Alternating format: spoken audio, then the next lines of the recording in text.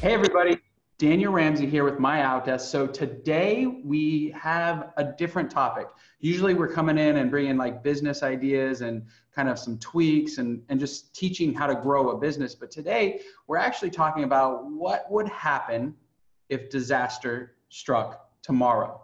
And so if you're listening to this, this is like one of those things. Are you ready if there was a flood, if there was a fire and everything in your office completely just like got eliminated? Like, what would you do? And the stats are kind of crazy in the sense that 40% of businesses who actually experience a disaster like fail 100%. And this is a blind spot. When Nora, who's on here, I'm going to introduce in a second, she's talking to me and I'm thinking, as a business owner, we've got thousands of employees and I'm not prepared. And I was like, oh my God, we have to have her on our video to help our people get ready. And I mean, the world's changing. We're in California. There's a huge fire that's just ravaging through.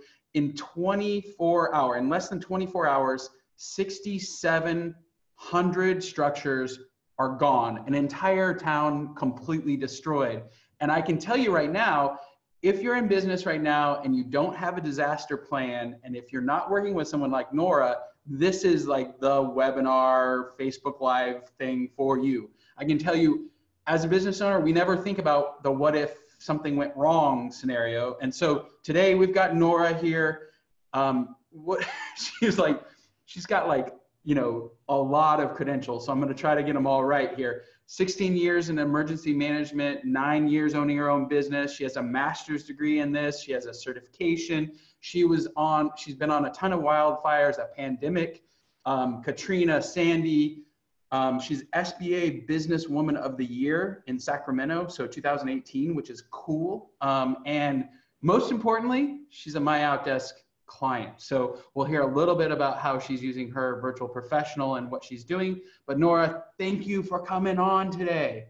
Thank you for having me. This is just it's a topic that's near and dear to my heart. And our goal is to not be the sky is falling, oh my God, what's going to happen kind of person, but just to say, you have to assess what your risks are. And once you assess those risks, then you can plan for those risks. Yeah. And a lot of people don't take the time to schedule and identify what those risks are. So knowing what your risks are and then plan for them is how you can be better prepared for disaster. And what's cool about Nora is she's like the real deal. Like, you were just volunteering over the weekend in the California fire that kind of destroyed an entire town. So like, you walked in there and took charge and taught them how to do stuff. So we're going to get into that and we're going to have some stories. But if you're listening today, I want to be clear about what you're going to get. First of all, we're going to teach you to think differently about your business and protect for major disaster. A good friend of mine had to evacuate East Coast. His wife, dog, there was flooding, and he and I were talking, and he's like, I wasn't prepared. We had to stay in a hotel. I had a dog. It was just no planning, right? And so if you have a business and you have employees and you have customers, which I'm guessing you're going to have customers and you're going to have employees, right? Then this is the webinar for you. We're going to teach you to think differently today with Nora. Another benefit of that is, and Nora brought this up and I was like, oh yeah, when you think about being prepared, your employees, it's going to make a better culture for your employees, because they're going to think, oh my gosh, the owner cares about me and has a plan in case there's a problem. So I think that's really important. So you're going to get, some cultural shifts in your business, and Nora will share with us how to do that. And the big thing is she's going to give away her 12-point assessment so that you're going to walk away from this, and we'll post the links here live.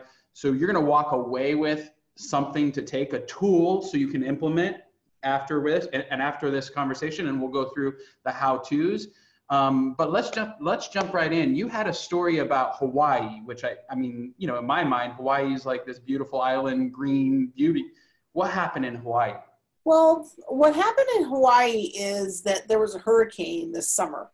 And when there was a hurricane, what we've done is we always have looked to history to say this is what the issues are. This is, this is what could happen if we have this kind of this flooding and how it might impact communities. Well, the historical modeling, they looked at what the models, what kind of flooding they've had related to hurricanes in the past, and they estimated 18 to 20 inches of rain. Huge, tons of amount of rain, obviously. What they actually got was 47 inches of rain. And the reason is climate change. I'm not going to get into debate to you whether there is climate change or not. The point is, sea tides are rising, it's about climate change adaptation at this point.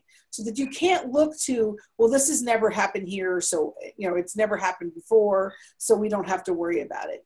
Even just last year with the wildfires in the Bay Area in Napa and Sonoma, wildfire wasn't even a huge threat for them. For them, it was earthquake. And right. In the end, so the point is that, and then obviously we know what kind of devastation that happened. So the point is, moving forward, it's real important to not just say, well, this will never happen, but by assessing what your risks are and having a discussion with you and your staff about what really could happen. Like, oh, I had never considered. And it can be something very simple. Like, we had one client that we went through this process called a hazard vulnerability analysis. And until we had done that, we asked about their sewer, because that was one of the questions, your sewer, your IT system, et cetera. And they figured out that they had lost 6 days of work over the last 2 years because of their sewer. Now, okay, what does that relate to emergency management? Well, they fixed the sewer and they didn't have a future issue, which meant their business can continue. The whole point is minimizing those business interruptions. And a lot of people think it has to be from a presidentially declared disaster. It doesn't. It could be a water main break in your own building and only affects your business. But that still means that you can't, continue unless you have a process in place and some contingencies for how to continue. That's cool. And so if you're listening right now, I want to answer the question, why should you be on this call, right? So if you have employees, if you have client files, if you're in business, that's who should be here. Most business planners are like me. I'm always thinking, how can I grow my revenue? I'm not thinking about how do I protect my business. So this is a shift for most of us. And if you're here, just go ahead and say hello, say where you're from, and know that Nora is open to answering questions. I've never personally met somebody who's worked on a pandemic. So tell me that story. Tell us what happened with that. That was pretty intense. So I worked at the time for the California Primary Care Association, representing the nonprofit community clinics, and spent a lot of time with California Department of Public Health in pandemic planning meetings. We spent many what I call Debbie Downer meetings to talk about the modeling will show from the 1918 pandemic, since we have 40 million people roughly in California, that we're going to have all these deaths, where we're going to put all these, where are we going to put all the dead bodies? We've had those kinds of conversations. And then H1N1 happened. What we didn't count on with H1N1 was, yes, in fact, it was a pandemic because it was widespread. It just wasn't as deadly, thank the Lord, as we expected. But the whole process of pandemic and the transmission from person to person and understanding how you protect your workers, how you protect your staff, how you protect kids from spreading those germs widely, etc. That was just been an interesting process. So when H1N1 hit, it was quite an experience. To the day they declared WHO declared the pandemic, it was a nutsy situation. I remember at that point, I think I had to charge my phone 5 times that day because I kept on I literally had cauliflower ear. I spent so much time on the phone with colleagues all over the country saying, oh, holy hell, what are we going to do? And right. Luckily, we've been doing planning for 7 years at that point, but it's still even though we're prepared, we were fairly prepared, we still had gaps, and there's always a better way of doing things.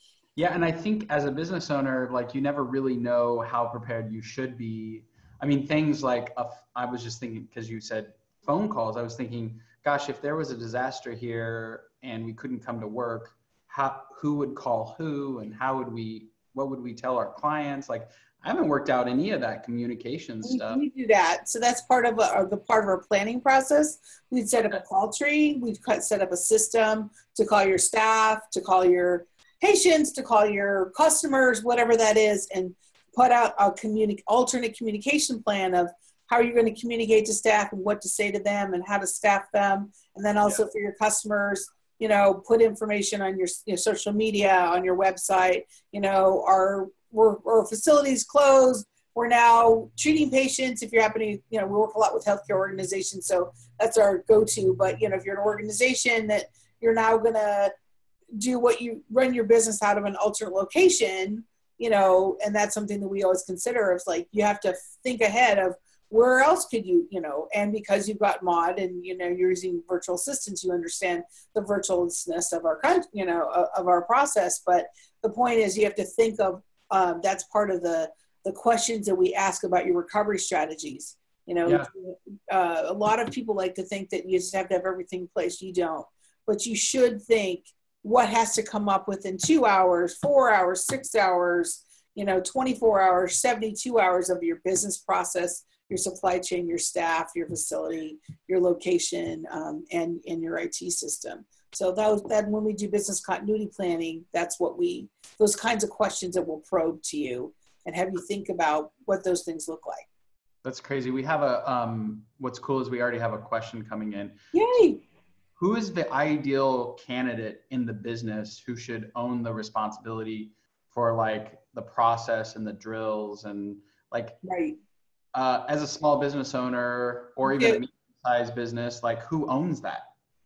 So that's an excellent question because it's going to live in different places, different type, depending on your size of your organization.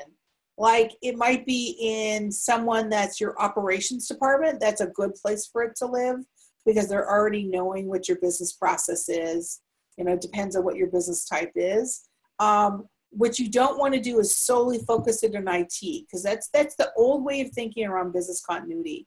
Of, oh, well, my data is backed up. I can still run my business. Well, your data is one critical piece to your business, but so is your business process, your IT system, your payroll system, and your, you know, all those kinds of things.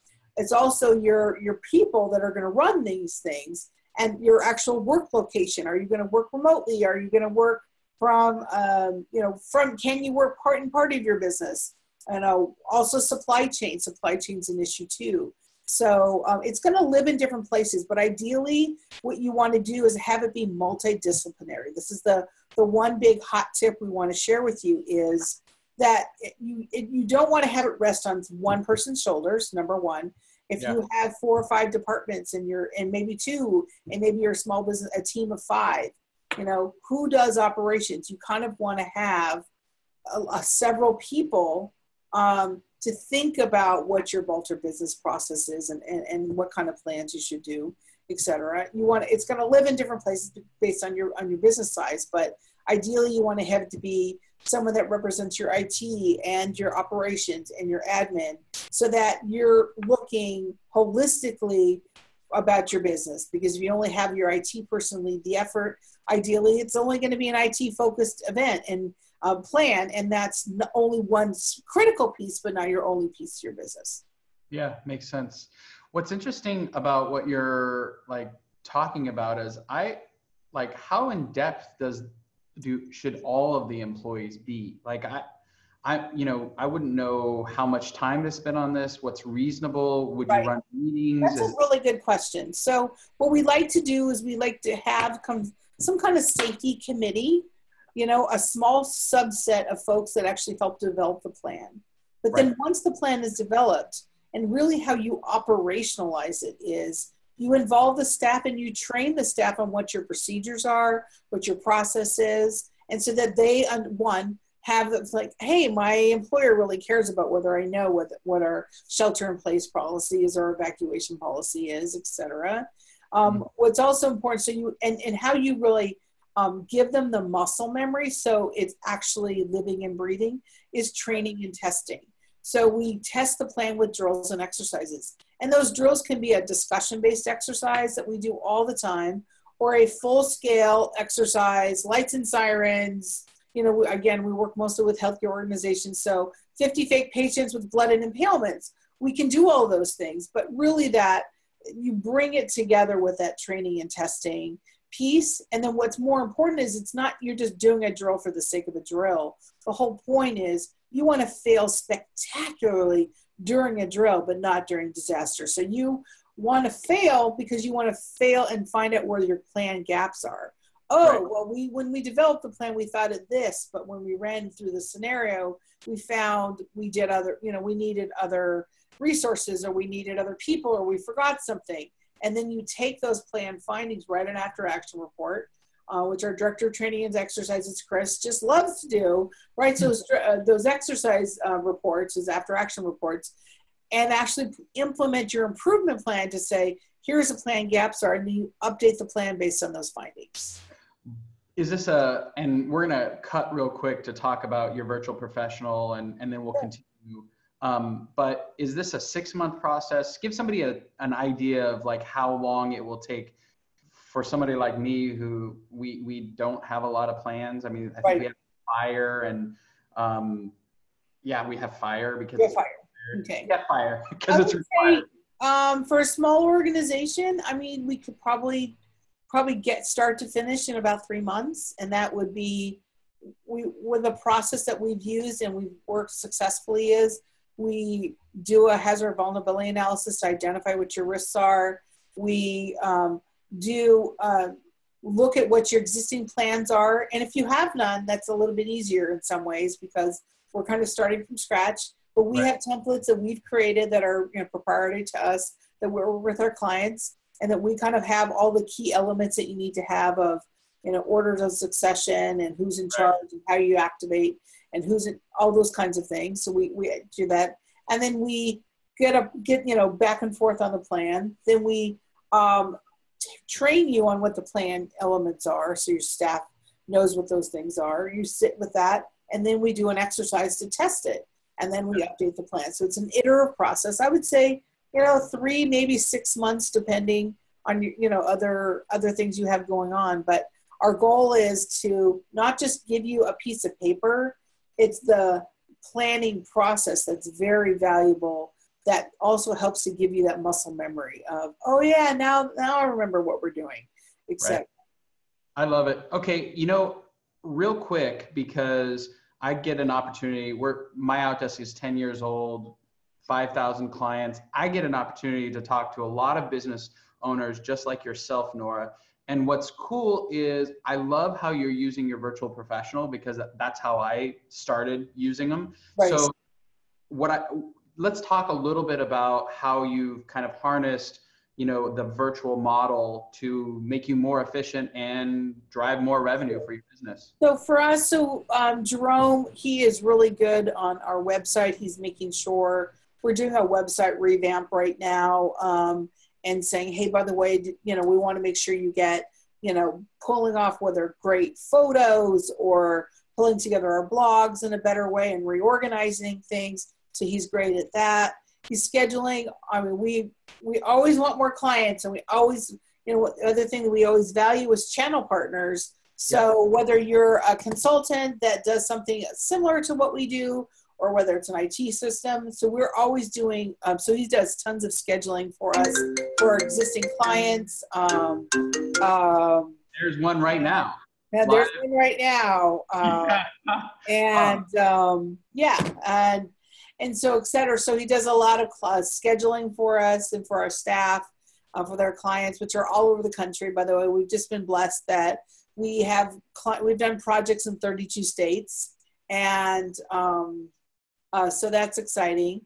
What I also appreciate about him is that he keeps our staff informed and, running our staff meetings and come on, we got to get together. We've got to get together and work all these projects. So I appreciate that about him.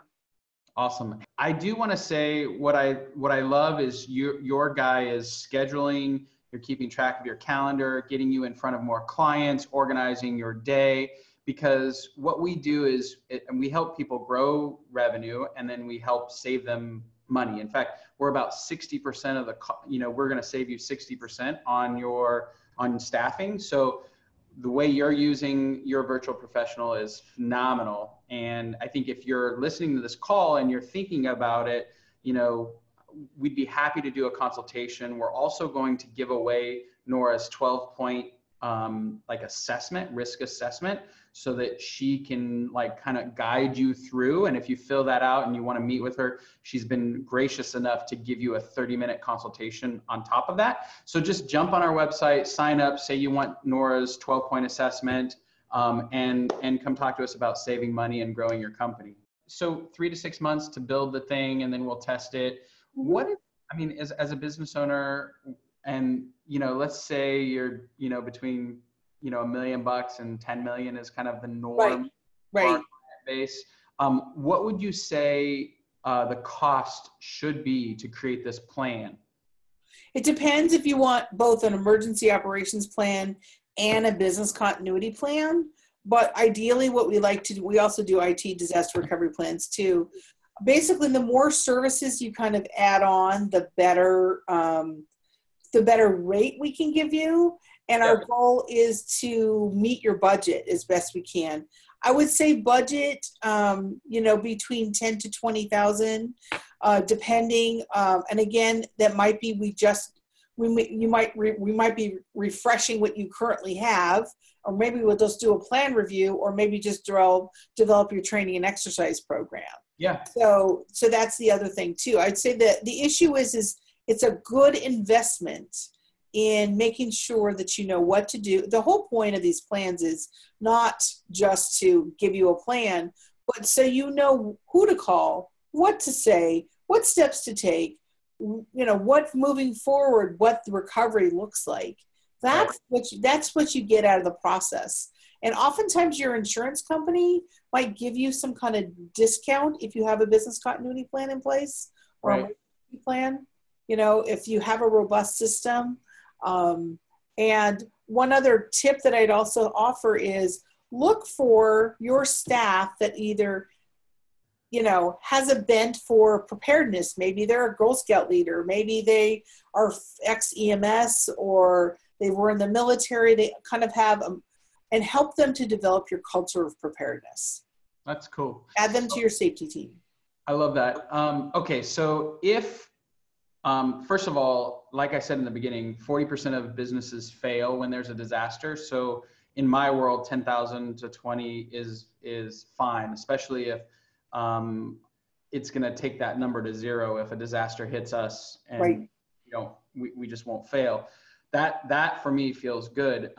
Your 12-point assessment, if I'm listening right now and I want to just kind of, go through that and really kind of design what are the main disasters to worry about as an entrepreneur, and what is the thinking associated with those disasters? Sure. The 12-point assessment really gets you to ask you and your team, and it might be your team of 5 or 50. I don't know what that number looks like, but get you to think about, it's based on, our 12-point assessment is based on industry best practices.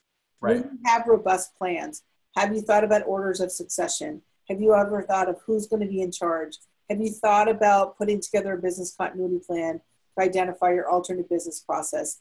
Do you have some kind of, have you had past experience with disasters? How did that impact your business? What steps have you taken moving forward? It's a more of a, for you to assess for yourself. What we encourage you to do is give us a call. Send, schedules, Jerome will be happy to send you a meeting request. Reach out to us, because we want to ensure that we want to make sure you know what to do. Because here's moving forward, we're going to continue to have more severe weather events, regardless of where you are in the world. We're going to continue to have more severe weather events. It's just going to get worse. At this point, it's about resiliency. We want to make your organization as resilient as possible. And by thinking this in advance, no one wants to think, this is not dead sexy, okay? I'm sorry to say. Yeah. But look for things, but it will make your organization more resilient, and more importantly, make your business be able to not be in that 40% of category that does fail when disaster strikes. And again, disaster doesn't have to be a presidential declared disaster. It could be your water main building. I mean, I had a really small story of a business that they lost their supply chain. They're a restaurant, and a pot pie restaurant in Placerville. That it was one of my favorite ones. We went to, my family went there all the time, and they lost their supplier, and they couldn't find an alternate supplier, so they went out of business. So I will go, because we're in Sacramento, California, and I would go to Tahoe, and that pot pie place. I know. Z Pies. Yeah, it was one of my favorite places. Ours too. My kid would only go camping past the Z Pie place because he knew he's going to go to Z Pie. Well, they're closed because they lost their supply chain. They couldn't find a supplier for one of their key ingredients for their pot pies, and they're gone now. So. Jeez. What are some of, I mean, we talked briefly, and you explained that 90% of disasters are water-based. That's right. Let's go through the top 5 disasters and talk about it. It could be related to a storm surge related to a hurricane. It could be related to a storm surge related to a tornado. It could be related to a tsunami. It could just be related to historic floods like we saw last summer in hurricane, with the hurricanes. So no one ever predicted 67 inches of rain, but that's what we had. And moving forward, again, we can't count on historical modeling to tell us what the future might bring. So that's what it's all about. But so 90% of, and those floods are horrific, and they do more damage than you'd ever think, because it's not just the flood itself. So let's say you clear out your building and you take all the water out, well, you're probably left with mold. So then there's all those environmental issues you have to deal with. And getting back in a building after there's been a flood, is quite a tough one. And Sacramento, where we are, obviously there's other places around the world, but we have the highest flood risk in the nation. And so it's not going to take much in order to bring historic floods to Sacramento. We have the exact same levee design, and they do in many communities around the world and around the country. So the point is, moving forward, just knowing what your risks are, right, and having a process that we can walk through with you, which doesn't take take a lot of time. It maybe takes an hour to walk through what the risks are, and the risks can be everything from a cyber breach to a flood to to a water main break, and what that means and how that might impact your business. So Russia could break into my computers, and if I spend time with you, you're going to stop them. We'll do our best. Yeah, I love it. We'll do our damnedest. I love it. Okay, so other than water, what are the next 2 and 3? I mean, if you're in California, like we are. Earthquake. Our earthquake risk it's off the charts. But the issue with earthquake is that we've seen so many communities that have done fracking.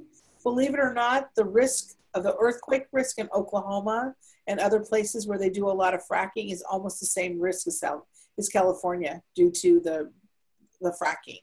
So that's earthquake is a huge one. I mean, we used to say, there's a joke about California. Sure, we have 4 seasons: flood, fire, flu, and earthquake. Those are. That's funny. Flood, fire, flu, and earthquake. I love it. Well, the other thing too is, I'm sorry to say, active shooter. I mean, this is not. Yeah. This is, it's gone are the days that this is, it was, oh my God, that never happened. There's been over 300, I think close to 300 shootings already this year that are, and it's a matter of that situation we don't want to see. So that's something that we do too. We have our director of training and exercises that is a master exercise practitioner. We do active training. We've done active shooter drills with clients during their work hours, and work with law enforcement to bring them in to teach them the run, hide, fight skills and to teach them how to do that. Ransomware is cyber breach is a really high threat for many. And it used to be just for large companies. You see small organizations now being impacted by ransomware or a data breach that really can impact and cripple your ability to be able to use your IT and systems. that active shooter thing, it's even impacted me a little bit. Real quick though, James has already requested the 12-point risk assessment. Great. Happy to give it to you. Yeah, we'll get that to you, James. I'm a wrestling coach at a local high school, and this year, we've seen some of Nora's work just this year because all the gates are closed until the bell rings. And then the moment the bell rings and school's out, they open the gate, but they only open it for 10 minutes. So there's like a 10-minute window for me to get into the school after school's over. And otherwise I have to go around and use my key to get in. And I think that's the reality of today's world. Schools, large office complex, we're in a different space than we've ever been in. Like when I was a kid, getting into a fight was kind of the normal, now it's like a whole new world, It is. We just did also a workplace violence policy webinar. If anyone would like to know, we'd be happy to send you the recording of that. We did it with a local HR consulting firm. And what we're talking about is, as a manager, what are good things to know and how to develop a good, solid workplace violence policy. So we'd be happy to send you that recording. Yeah, we'll grab that. That'd be amazing. Okay, guys.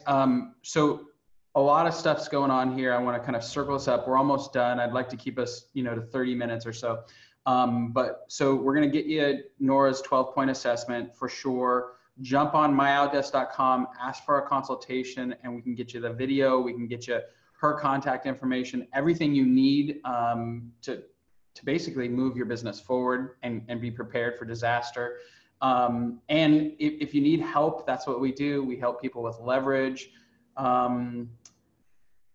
We've got a question from Facebook. How does MOD manage its offshore employee disaster plan?